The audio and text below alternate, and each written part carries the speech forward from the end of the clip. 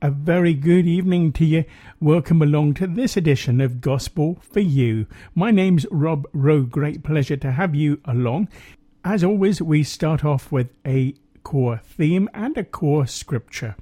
What, where, and who is your focus? Our core scripture for the program is Luke chapter 10, verse 27.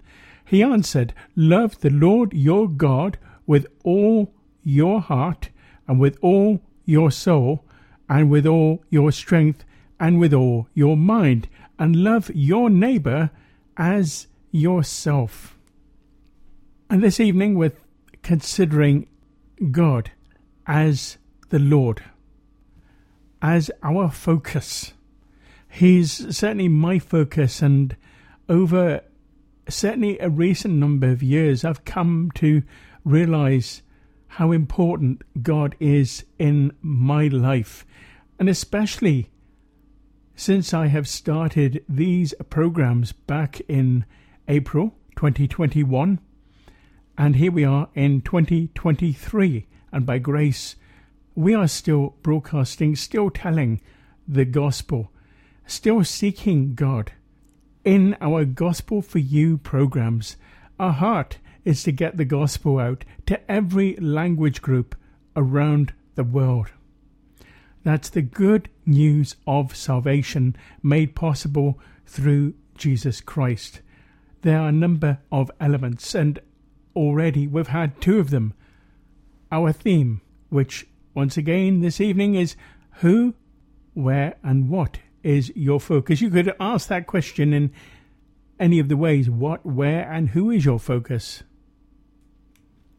We have our core scripture, Luke 10, verse 27. We have your gospel, and your gospel is simply a way of making the gospel in an approachable way for every language group. That gospel of salvation, which is emphasized by John chapter 3, verse 16. For God so loved the world that he gave his one and only Son, that whosoever believes shall not perish, but shall have everlasting life. And we want to make that available in different languages so that it goes out to different language groups, first of all around Europe, but also this broadcast goes out to North Africa and the Middle East as well. And during the course of our programs, we have featured some African languages and also Hebrew as well, which we have. And we'll try and get some other Middle Eastern languages just as soon as we can. So today we have Spanish, Hungarian, and Catalan. We have a testimony this time from Les Brown, who was a pilot who worked for Mission Aviation Fellowship.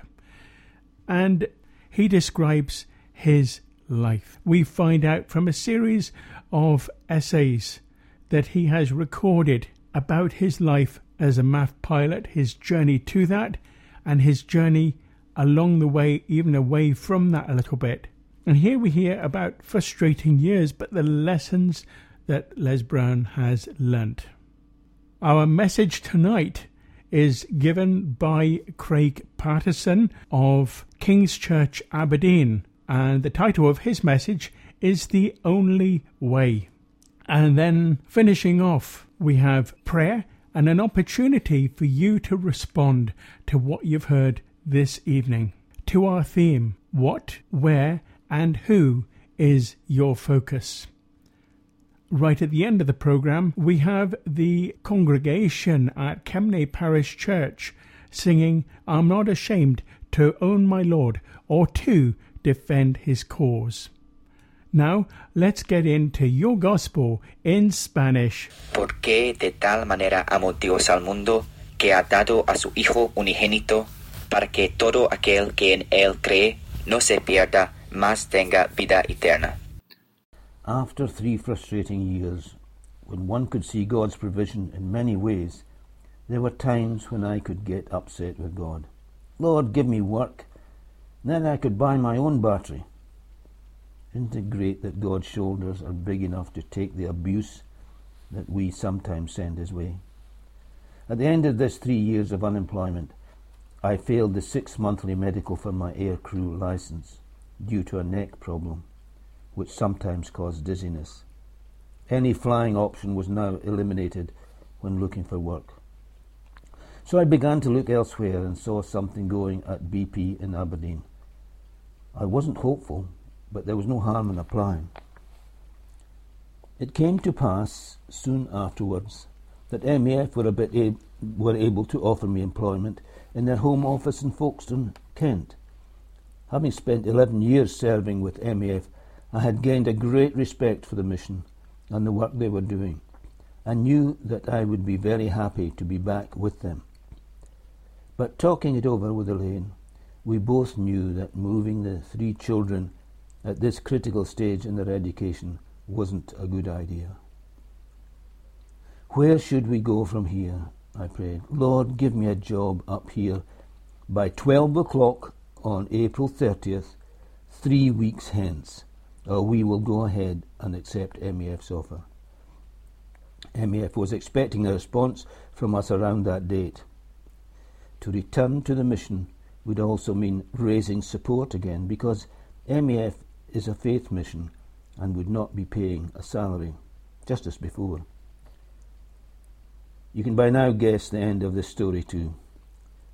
The decision day arrived, and being a Saturday, we were still in bed when the postman arrived. Elaine went down, and there on the mat was a letter from BP. She hurried back upstairs to give it to me. I was so used to "I regret" letters that I was sure this one would be dumped straight into the bin like all the others. This time the letter began, "I am happy to inform you." The very first positive response in 3 years. We were elated, and it became a Saturday morning we'll never forget. There have been a number of cliffhangers, figuratively, I mean, not literally, in our lives, and this was certainly one of them. I'm not sure why they happen.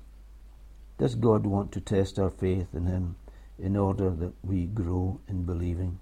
Anyway, this was a good job, working in the BP gas control room in Aberdeen. It had just so happened again that our deliverance had come at the critical hour. There are more illustrations and more exciting stories. Who wants excitement? I've spent years trying to avoid it, but that is enough to illustrate why I'm writing this. I do not enjoy writing, and this has been a discipline to me, so why do I bother? It's this. Many of God's people, including myself, lose sight of the fact that God is very much a part of their lives. He is real. Life is not a bed of roses, I know, but it's a comfort that we are children of God and that He cares very much for us in the good times and the bad. Of that I have no doubt. János 3.16. Mert úgy szerette Isten e világot, hogy az ő egyszülött fiát adta, hogy valaki hiszen ő benne, el ne vesszen, hanem örök élete legyen. This is Gospel for You, and you've been listening to Your Gospel in Hungarian, a testimony from Les Brown, who was a mission aviation pilot, and Your Gospel in Spanish. Now, Gospel for You is our heart to get the gospel out to every language group around the world. In just a few moments, we're going to be hearing from Craig Patterson, who's in this particular message wrapping up a series of sermons based on the words, the only way. Jesus Christ said, I am the way, the truth, and the life. No one comes to the Father except through me. And in this, we're seeing various aspects and facets of God, how He not only created the earth, but He made it possible for each and every one of us to be able to receive salvation as a result of what His Son Christ Jesus did on the cross in our place. And God when we allow him, can actually work through his Spirit in our lives from the inside out and change us and actually make all that we can do better, even better than before. I had to learn a lesson in the last few weeks, listeners, and that lesson is simply that as much as I like my phone as a device, well, for one thing, I've been able to manage a lot without it. Yes, because I had other devices that I could actually call on. But much more than that, when we're looking at devices, we're not spending time with God. We're not seeking God in all that we do. And sometimes I often think that maybe God sits along by us, watching us in our busyness, watching us maybe having cups of coffee with others, but not really giving him a thought, watching us as we churn up on the treadmill or get ready to make that dive or get ready to go on stage or get ready to go on TV or the radio. And God's saying, look, you know what? I really want to spend time with you. My son died for you. I really want and would value that time. And God did that. God sent his son, and his son Jesus Christ went to the cross willingly, knowing that all humanity did not really measure up to God's standards, but provided a way. He said, I am the way, the truth, and the life. No one comes to the Father except through me. He provided a way for each of us to come to him, to actually have an intimacy with him, to get to know him better, even on this earth. And we have a core scripture for the station, for Gospel for Grampian radio station, which produces this program, and I'm the director at the station. And I set up Gospel for Grampian itself back in 2006. That core scripture is taken from John 10, verse 10. The thief comes to steal, to kill, and to destroy. Jesus said, I have come that they may have life and have it to the full. So God not only wants each of us to have salvation, but he wants us to have that quality of life and be able to live life to the full. And that is what he's offering. He's offering not only a way to come to God, to spend intimate time with God, but also an opportunity to, in spite of what the world throws at us, to be able to have a quality of life unparalleled. And that is what is on offer. But what do we say? Where is our focus? We began this program back in April 2021 to take that gospel forward. Why? Because God wants each of us to have a chance of intimacy with him, for us to know him this side of eternity. At the end of our lives, each of us will, whether we like it or not, whether we care to think about it or not, each of us will die. That is a fact, unfortunately, of life. But what God promises is that for those who accept him here on earth as his son here on earth as Lord and Saviour of our lives, asking him to come into our lives, that brings us beyond the things that we've done wrong, and it brings us into an intimacy with God. And God is then pleased when we come to him and we actually put the things that we would almost hold dear on occasions, we put those aside and say, Lord, yes, I admit I have been using my phone a lot. I have been using it for gaming. I have been using it for shopping. I have been using it for podcasts and for listening to music. And I haven't been spending time with you. But it's only when we start asking God and allowing him to have that intimacy with him. Anyway, we're going to go in to Craig Patterson, The Only Way, and I'll be back after this. Great to see you in church today. Thank you so much for coming out. We have a great day ahead of us. It is always good to celebrate, always good to have baptisms. It's the reason we do church. So we're excited today, and we are so grateful that you're with us, that you've taken your time this morning to come out on Sunday and be at church. We believe that coming to church changes everything.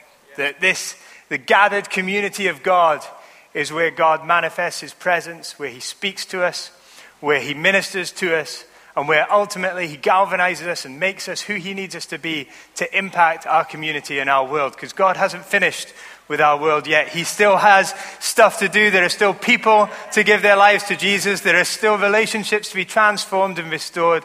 God is still on the move. And until the curtain falls on the last day, there is still time and God is still moving. And we believe that, so we won't give up until Jesus comes back again. Let's pray together before we start this morning. God, we're grateful. We acknowledge who you are. We acknowledge your presence in this place. And as we come to open up your word, Lord God, we ask that you would still and settle our hearts. All of us in this room have had different weeks. We come to this moment with different baggage, different things in our minds. Some of us are unsettled. Some of us have got stress or worry or concern. Some of us have got joy and excitement and anticipation. God, we bring it all to you. And we ask that just over these next moments, as we commit to open your word and to hear from you, that you would still and settle our hearts and our minds. Holy Spirit, we ask that you would illuminate my words, cut through the dross, Holy Spirit, and speak directly into our hearts, into our souls. Teach us what we need to know. We give you all the glory, Jesus. We are here because of you. We are here to meet with you. We are here to know you. Please speak to us by your Spirit. Amen. Amen. I don't know about you, but I'm easily confused. And one of the things that I find the most confusing is buying gifts, buying presents. Some of you have encountered this with me. I can feel some cackling from the front row. People who were unfortunate enough in the Secret Santa to have me pull their name out of the hat. I'm very sorry. I hope that in latter years, somehow I might make it up to you. The worst, the person who suffers the most from my gift-related confusion is my wife, Lynn. We've been together for 18 years. We've been married for 15. 18 years. And honestly, I try. I don't think it's a lack of effort. I try to get my head into the place where I might get a good gift, think of a good present. She gives me lists. I can't explain why they don't help, but somehow, even with a list, I fail.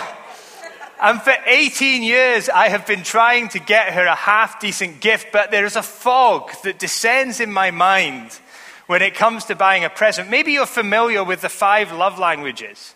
Have you heard of the 5 love languages? They're a very useful tool for making you feel really inadequate and guilty about the languages you don't speak. Tragically for Lynn, her language is gifts. And I don't speak gifts.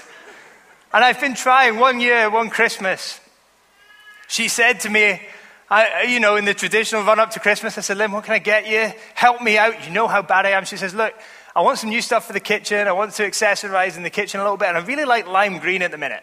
So on about the 23rd of December, I went onto Amazon to look for lime green kitchen stuff. Amazon let me down. So on Christmas Day, Lynn got, I think, a bag of Haribo at best. And on the 27th, the lime green scrubbing brush turned up. That was all I had found. And I appreciate that having heard that, you're now not going to want to listen to me for the next half hour. But if you could forgive me that, counsel Lynn later, you can give me a quick right hook for my incompetence. But honestly, the confusion is over. I can't do gifts. Second only to gifts and presents, I think, in confusion is the confusion that you have when you sleepwalk. Has anybody ever sleepwalked? Quick show of hands. Lachlan's walking up the back with his hand up. Are you awake, Lachlan? For those of us who sleepwalk, it is very, very confusing. I was about 10 or 11 years old. We lived in a house, and on the porch there was a cage with a parrot in it, an African grey. African grey parrot. His name was Bondi or Bandit. And he lived in a cage on the front porch. And as you went through the front porch into the living room, there was a dining area. Then at the back of the room, there was like a seated area. And midway down the room was a hallway that went to the bathrooms and the bedrooms. And I had been put to bed that night, 10 or 11 years old. And my parents were sitting in the seating area. They were seated in the sitting area.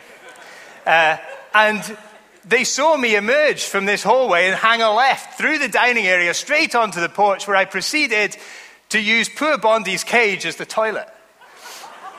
I did. I peed on the parrot.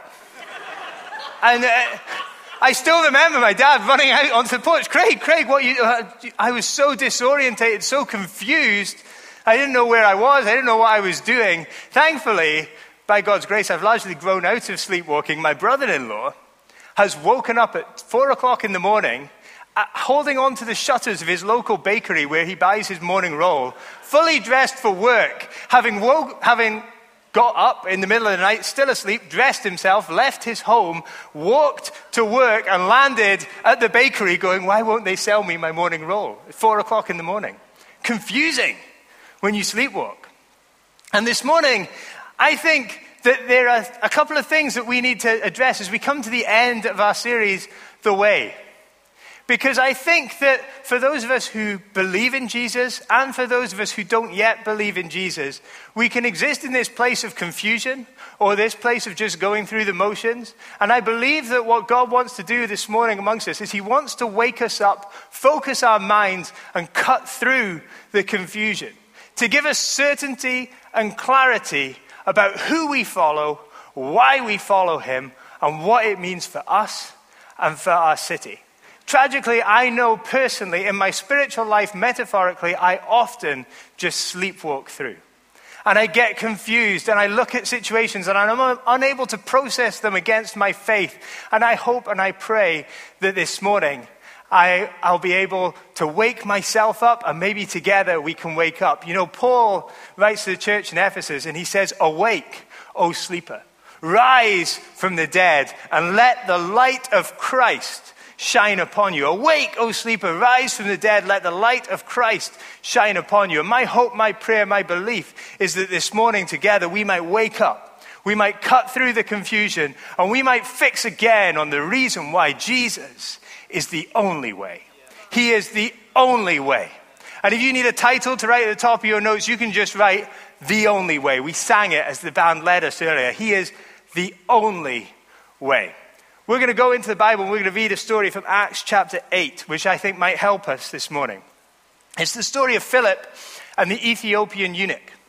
So if you've got your Bible, turn to Acts chapter 8. We're going to start in verse 26. I'm going to read it through. It'll be on the screen behind me.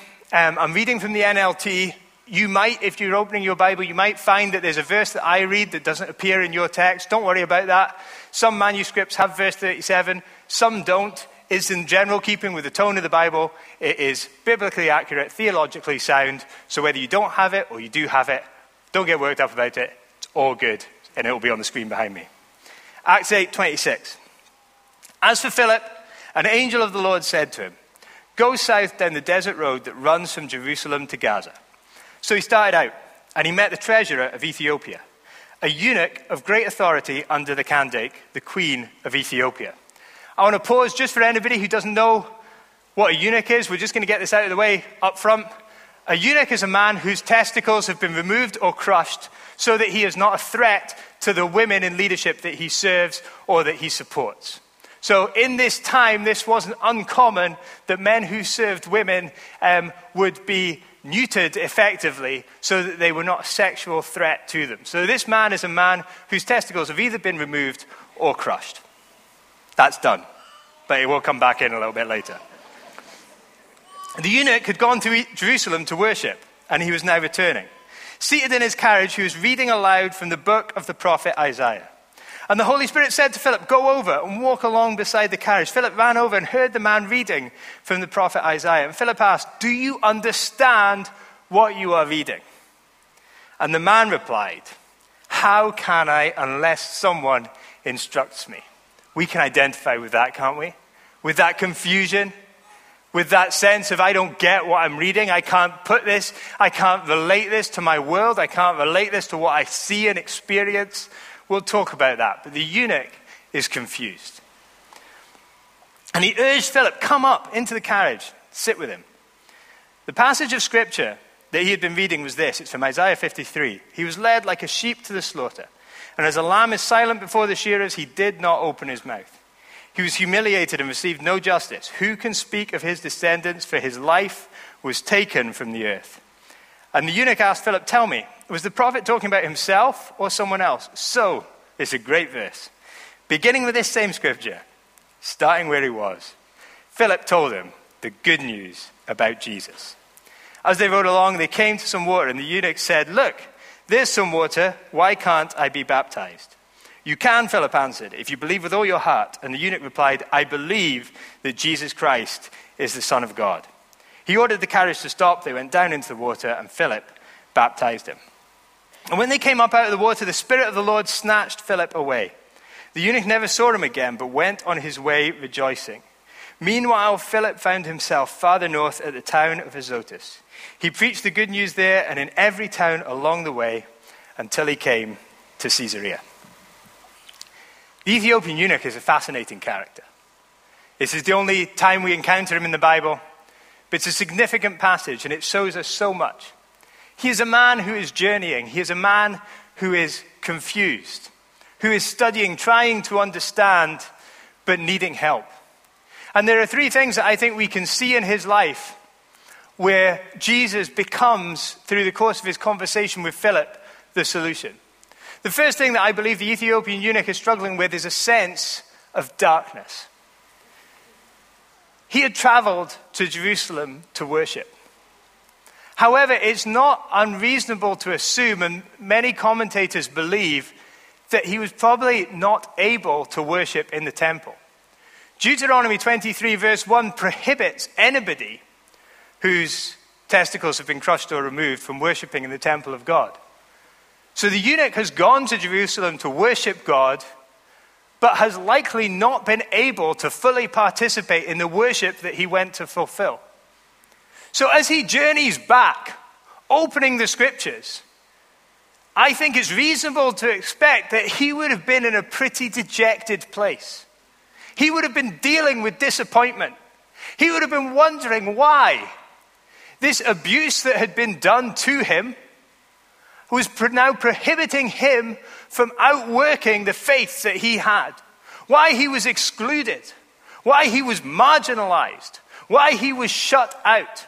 Why his identity had become a barrier to his full engagement in his own faith. Because of the damage that had been done to him, he would have been noticeably different. We know that in the absence of testosterone, the rest of our body demonstrates that. So you would expect that he would have had physical characteristics which identified him to people round about him as a eunuch. And these would most likely have been the thing that was noticed at the temple and which led to his exclusion. Can you imagine the sense of loneliness and isolation, an identity challenge that this individual was wrestling with as he journeyed home? The darkness that he must have been in. Today we would probably call him, we would call him non-binary, or we would give him a non-normal gender identity. And he exists here in the Bible, struggling in the darkness of his identity and of his exclusion. And as he turns to the scripture, to Isaiah 53, all he finds is more darkness. He finds a sheep being slaughtered and not being able to speak up for itself. He finds injustice. He finds pain as he turns to the scripture. And I imagine for the eunuch that the darkness must have been fairly overwhelming. But not only is he dealing with the darkness, he's dealing with the mystery. I'm sure there are many of us who can identify with what the eunuch's going through. He has taken what he believed to be the right step in his faith journey. He has packed his life up and traveled to Jerusalem. Big step of obedience, big personal, financial, time commitment to go. And he has stepped out And yet he is unfulfilled. Maybe he was trying to do what others round about him had done. Maybe others had traveled and come back and gone, hey, you should go to Jerusalem. It's phenomenal. I went to the temple and the presence of God was there and I made my sacrifice and my offering and we worshipped and the priest blessed us. And you should go and experience the presence of God. And he's going, yeah, I want that. I'm going to follow those footsteps. I'm going to take those steps and hopefully I'll get that result. And he is living in the mystery of unfulfilled obedience, living in the mystery of purpose and absence of meaning and not knowing why the steps that he took, that he felt God had ordained for him, hadn't produced the result that he was expecting. We want God to be formulaic, don't we? We want 1 + 1 to equal 2. And in God's kingdom and in our world, in all the trauma and the brokenness, so often the logical sequences don't follow. And we take a step and we don't get the result that maybe we were promised or maybe we saw in somebody else. And we live in this mystery. He's living in the dark, living in the mystery. And he's struggling with his mortality, living in the shadow of death. This would have been a big trip for him. His identity is challenged. His future is challenged. He's not going to be a father. He's got purpose, I suppose, in his role. But he must be at one of those moments in his life where he looks and he realizes that the sands of time are slipping through his fingers. And the step that he wanted to take to go to Jerusalem and worship hasn't worked out. He's identified in society as a not normal person. And it's a point of reflection, isn't it? We recognize these points of reflection that we get to in our lives where we look and we stop and we contemplate and we say, here I am. I'm at this midpoint in my life. I should have achieved more. I want to be somewhere different. I feel like I'm not doing as much. Is it only me? We get that, don't we? And we're reminded that our life is short and that there is an end and that we're mortal. And he faces that as well. He's having a pretty grim journey. And Philip, sent by the Holy Spirit, comes alongside. And prompted by the Holy Spirit, comes and offers his help. And says, hey, can I help you? Please, come. I'm confused. I'm in the dark. I'm in the mystery. I'm contemplating my own mortality. Help me. Because this scripture isn't helping me at all. And beginning in Isaiah 53, Philip tells him the good news about Jesus. And here it is. The good news about Jesus is that he is the only way to see beauty in the darkness. Jesus is the only way to see beauty in the darkness. All of us have got darkness. All of us have got stuff that's traumatic, that's tragic, that's hard to process. If it's not your own personal stuff, it's in your periphery, it's on the news. Our world is a world that is full of darkness. And the only way to see beauty in the darkness is in Jesus. And we find his beauty in his presence. Because Jesus chooses in our darkness to be present with us, to mourn with us, to struggle with us, to go with us through our darkness, through the darkness that we have to understand. I read a book a few years ago called Night by Elie Wiesel, who's a Holocaust survivor, who suffered the atrocities of Auschwitz. And there's a passage in it that stuck deep in my spirit. It was an execution one night. 2 men and a boy were hung in the concentration camp. And all the prisoners were made to walk past the hanging bodies. The 2 grown men had died immediately because their weight had snapped their necks. The boy was twitching on the rope, too light to die. And as the prisoners walked past, Elie Wiesel records that he heard a voice behind him. For God's sake, where is God? And from within me, I heard a voice answer. Where is he? This is where. Hanging here from this gallows. The beauty of Jesus is that he doesn't leave us in our darkness. He is right in it with us. And we want, our paradigm is, Jesus, would you fix it? Would you shine the light? We're right to pray that. Our reality is that in our darkness, Jesus is right there with us, weeping with us, struggling with us, grieving with us. You know, most of you will know, it's 6 weeks ago, my sister died. And as I've been processing it, as I've been praying, this truth, this beauty has become so much more real to me. Because it is dark. It's hard to process. And as I pray, and as my own paradigm of what my faith means was put to the test, was stress tested by this tragedy, I struggled to imagine Ruth skipping into heaven and Jesus welcoming her with a big smile and with party poppers. I struggled with that. So much pain. You click your fingers and the pain disappears. And I felt just an awareness that God weeps.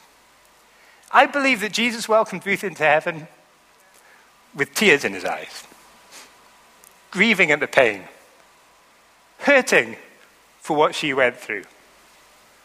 I believe that when the Bible tells us in Revelation 22 that he'll wipe away every tear, we need to remember and realize that means they're still weeping, but the tears are being wiped away. They're being dealt with.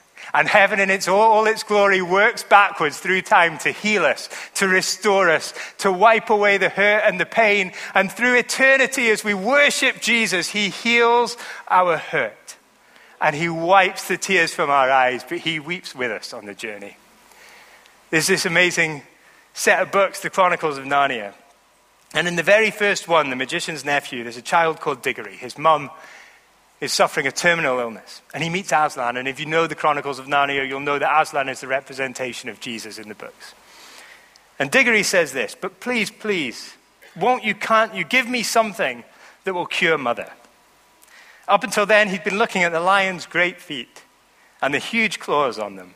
Now, in his despair, he looked up at its face. And what he saw surprised him as much as anything in his whole life. For the tawny face was bent down near his own, and wonder of wonders, great shining tears stood in the lion's eyes. They were such big, bright tears compared with Diggory's own, that for a moment he felt as if the lion must really be sorrier about his mother than he was himself. my son, said Aslan. "I know, grief is great. Only you and I in this land know that yet. Let us be good to one another." The only way to see beauty in our darkness is to look into the eyes of Jesus and find that they are shining with tears as he weeps with us in our sorrow. It is the only way to find beauty in the darkness. And let me speak specifically to somebody, and I believe you're here today. And we spoke about the Ethiopian eunuch and the abuse that he suffered. And your history includes abuse. And when you look into the eyes of Jesus, you struggle to feel anything other than frustration and anger at him for letting you go through that abuse. And I just feel like he wants to say to you today, I understand your frustration, I understand your anger, but if you'll look into my eyes, you'll see that your pain is my pain, and I weep with you in this darkness. The only way to find beauty in the darkness is Jesus. He is also the only way to find meaning in the mystery. Can you imagine the confusion of taking steps of obedience and finding that they came to nothing? Of doing something that many others have done and not getting the same result? Maybe that is actually your experience, because we want to follow a well-trodden path. And maybe you've heard people stand up on this platform and say, hey, if you do this, then you'll get this. If you tithe, then this happens. If you join a team, then this happens. And it's all our experience and true, and it's what we believe we're meant to do in obedience, but we don't make the rules. And sometimes we do all the right things, and it doesn't work out the way that we expected it to. And God is doing something different. And then we live in this mystery. This mystery of, hang on, I thought I was doing what you said. Maybe even I had a prophetic word and I followed it, and then it didn't get the result, and now I'm stuck. And I'm living in this mystery. And we start to question, what's the purpose? What's the meaning? Well, the only way to find meaning in the mystery is in Jesus. Jesus himself gave us the key to find meaning in the mystery. He said, my food is to do the will of him who sent me. And the way that we can find meaning in the mystery of our lives is to be consistent in doing the will of God. And that doesn't mean the specific will of God, that God has told you to be an investment banker and make £1 million bonuses. If he has, God bless you, remember to tithe. What that means is it means the will of God to be in your community, serving God, loving people, loving God wherever God has put you, whatever he's got you doing, whether you like it, whether you don't like it, whether I'm happy, whether I'm sad, whether I can see the meaning and the purpose, or whether I am living in the mystery. I know that I can do the will of God, and when I do the will of God, then I have meaning in my life, because my purpose is to serve him. My purpose is to give him glory. My purpose is to live every day, every breath, doing what he has told me to do, and he has told me to love the Lord my God with all my heart, soul, mind, and strength, and to love my neighbor as myself. And wherever I am, whatever my situation is, I can do those two things. Nothing can take that away from me, so no one could take away the meaning from my life, regardless of the mystery of my circumstance. In Jesus, you can never take away my meaning. You can never take away my purpose. And I am so challenged by our brothers and sisters who are locked up for their faith. And suddenly they have no purpose, no ability to go and earn a living for their family. They can't preach the gospel. They can't teach. They can't even hold down a job. They can do nothing. They're locked away. But you cannot take their meaning, because even in the cell they can praise Jesus. Even in the cell they can pray. Even in the cell they can bring to mind the scripture. And so their meaning remains even in the mystery of incarceration. And you and I, in our freedom here, we have the audacity to say that we're looking for purpose and we're looking for meaning, and we don't know where God is leaving us. Are we free? Are we able? We have meaning. We can serve God. We can pray. We can love people. We can love Aberdeen this week, regardless of who you are, what gift and talent you have. There is an opportunity for you in the mystery. And again, there will be people here in this auditorium or online, and you live in Aberdeen and you don't know why. You came here for something. You thought you may be following the will of God, and now you're in the northeast corner of Scotland wondering what on earth went wrong, and you're here. Let me tell you, there is meaning for you in the mystery. And the meaning now is maybe just you can serve this city. You can love this city. You can be a part of this church. You can serve your God. In Jesus, we can always find meaning in the mystery. In Jesus, we find the only way to snatch life from the jaws of death. I'll be surprised if anyone in this room has heard of the remora fish. Show of hands. A few. Can't correct my pronunciation. The remora fish lives in the mouth of sharks, and it cleans their teeth. It has what is probably one of the grimmest jobs in the animal kingdom. I imagine that sharks have pretty unpleasant halitosis. And living amongst their teeth, pulling the guts of other creatures out of them to eat them as your lunch, sounds to me like the remora fish has drawn the short straw in the animal kingdom. But it lives in the mouth of sharks. It literally lives in the jaws of death. As long as a shark is swimming around with its mouth open, the remora fish can do its disgusting dentistry in peace.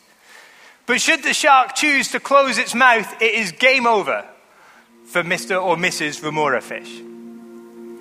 It lives in the jaws of death. And the reality for all of us, up until the point when we claim Jesus as our Lord and Savior, we live in the jaws of death. And I believe that this is what the eunuch was starting to understand as he read Isaiah 53. And he sees death and he sees mortality and he wonders, what is the answer to this? We're all going to die. We live in the jaws of death. The Bible is very clear that the outcome of sin is death. It is separation from God, eternal separation from God. And all of us, like the remora fish, live our lives blindly in the jaws of death. And Jesus came so that we might snatch life from the jaws of death. When he died on the cross, when he gave his life, he bought freedom for all of us. Freedom from living in the jaws of death. Freedom from knowing that we were destined to an eternal separation from God. Freedom instead to declare that we are his sons and his daughters. And he put his hand out towards us and pulled us out of the jaws of death and pushed us into everlasting life. And you imagine, as the Ethiopian eunuch understands what Jesus has done for him, as he hears this, as Philip explains to him, look, we lived in the jaws of death, and yet, because of Jesus, we can have everlasting life. He stops the carriage. He sees the water, and he says, not another step without declaring that I will serve that Jesus. I'm not going another inch along this road without giving him my life. I'm not breathing another minute without putting myself into his hands. If he is the one who can see beauty in the darkness, who can find meaning in the mystery, and who can snatch life from the jaws of death, then I am with him. I'm with Jesus. He is the only way. He is the only way for me. And so they pull the carriage over and they go down into the water, and just like these four amazing people are going to do in a few moments' time, the Ethiopian eunuch says goodbye to his old life, and he goes under the water, and he is raised into a new life with Jesus Christ. Sometimes when I read this passage, I would look at the Ethiopian eunuch and think, oh, he's a bit impetuous, isn't he? Getting a bit carried away, a bit overexcited. It's not that way. It's me. I'm confused, and I'm sleepwalking through my life, forgetting what Jesus has done for me. Forgetting what it really means to be loved by Jesus, to be cared for, to be held in his hands, to know that he's with me. We talk sometimes, don't we, about how evangelism is difficult, how it's hard to tell our friends and our family. And sometimes the answers that we come up with in well-meaning meetings are things like evangelism courses, mentoring, training sessions, coaching, equipping people to be effective evangelists. It's not the problem. The problem isn't that we don't know how to evangelize. The problem is that we've forgotten why we should evangelize. We've forgotten who Jesus is. We've forgotten what he did for us. We've forgotten the beauty of everything that he has done for us. Because if I knew who he is and what he's done for me, I wouldn't be sleepwalking through my life. Like the Ethiopian eunuch, I would be pulling over right now, because we need to tell people, they need to know what Jesus has done for them. He is the only way to find beauty in the darkness. He is the only way to find meaning in the mystery. And he is the only way to snatch life from the jaws of death. Jesus himself says, I am the way and the truth and the life. No one comes to the Father except through me. But everyone who calls on Jesus will be saved. Everyone who calls on him. We're going to take a moment before we move into our baptisms, because I believe there'll be people in this room, and in fact there was a word earlier today that was relayed to me, that you're here and you've kept Jesus away for a long time, and you've held him at arm's length. And the word for you is, it's not too late. It's not too late to come back to him. While there's breath in your lungs, it's not too late to take his hand and walk with him into your future. Craig Patterson, The Only Way. Now, Craig was speaking at King's Church, Aberdeen. All this program, we've been considering what, where, and who is your focus. We might just as well ask what, where, and who is our focus, my focus, because each of us can ask this question of ourselves, and perhaps we should do it more often. Our scripture for this program is Luke chapter 10 verse 27. He answered, "Love the Lord your God with all your heart and with all your soul and with all your strength and with all your mind, and love your neighbor as yourself." And we've been starting to develop our thoughts about a much more intimate relationship with God, and that's what Christ Jesus came for. God realizes that each of us are less than perfect, but by knowing Him, we can start that relationship with God to be more in relationship. So I'm going to pray, first of all, a prayer so that all those who do not yet know Christ as Lord and Saviour can do so. Then after that, a prayer that each and every person would do well to pray with our hearts so that God can bring us into greater intimacy with Him, and we can start coming to realize God in a new and profound way. Instead of looking down, we can look up. Christ enables us to have a much more open and intimate relationship with God. So let's do that. Heavenly Father, Lord Jesus Christ, I'm sorry, Lord, first of all, for all the things that I have done wrong, said wrong, thought wrong, my wrong attitudes, and also, Lord, for the things that I have not done, and the ways in which I have been dishonest in my life. Please forgive me.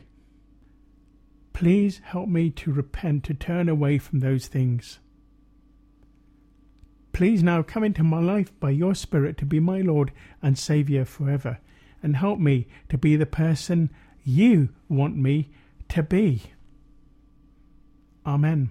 God will answer such a prayer as that, because God can and God does, if we trust Him. And it is also about trust. We could almost consider it, even in human terms, as a husband and wife. And in a relationship, they build up a level of trust.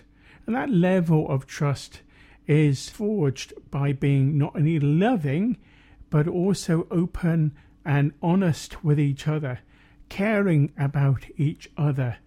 And in a Christian marriage, that's actually made much more, because we put God at the center of everything we do. And that is something that Helen and I have done. We have put God at the center of that. I think I should actually say that coming up in the last track of this program, I'm Not Ashamed to Own My Lord, this was actually sung recently at a celebration of life. And we were celebrating the life in Christ of a very special lady, but also a marriage. And just that whole occasion was, while we were sad, we were also happy, because we knew where that lady was. She had put her trust in Christ totally. And that, instead of being really sorrowful, people came away from it uplifted. It was an uplifting celebration. And that is exactly what Christian marriage can be like.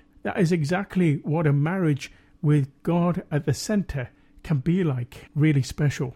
Now, we're going to have a quick prayer. And this quick prayer is going to pray for more intimacy. Lord Jesus Christ, I want to bring before you all those who have accepted Christ as Lord and Saviour.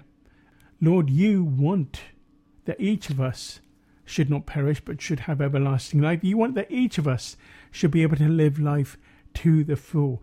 And you want to develop an intimacy with each of us. Lord God, our lives are so fraught with different things going on, and as I look around me and I think about my week to come and my week that's gone by and the numbers of people who have been in contact, life just seems to get more and more busy.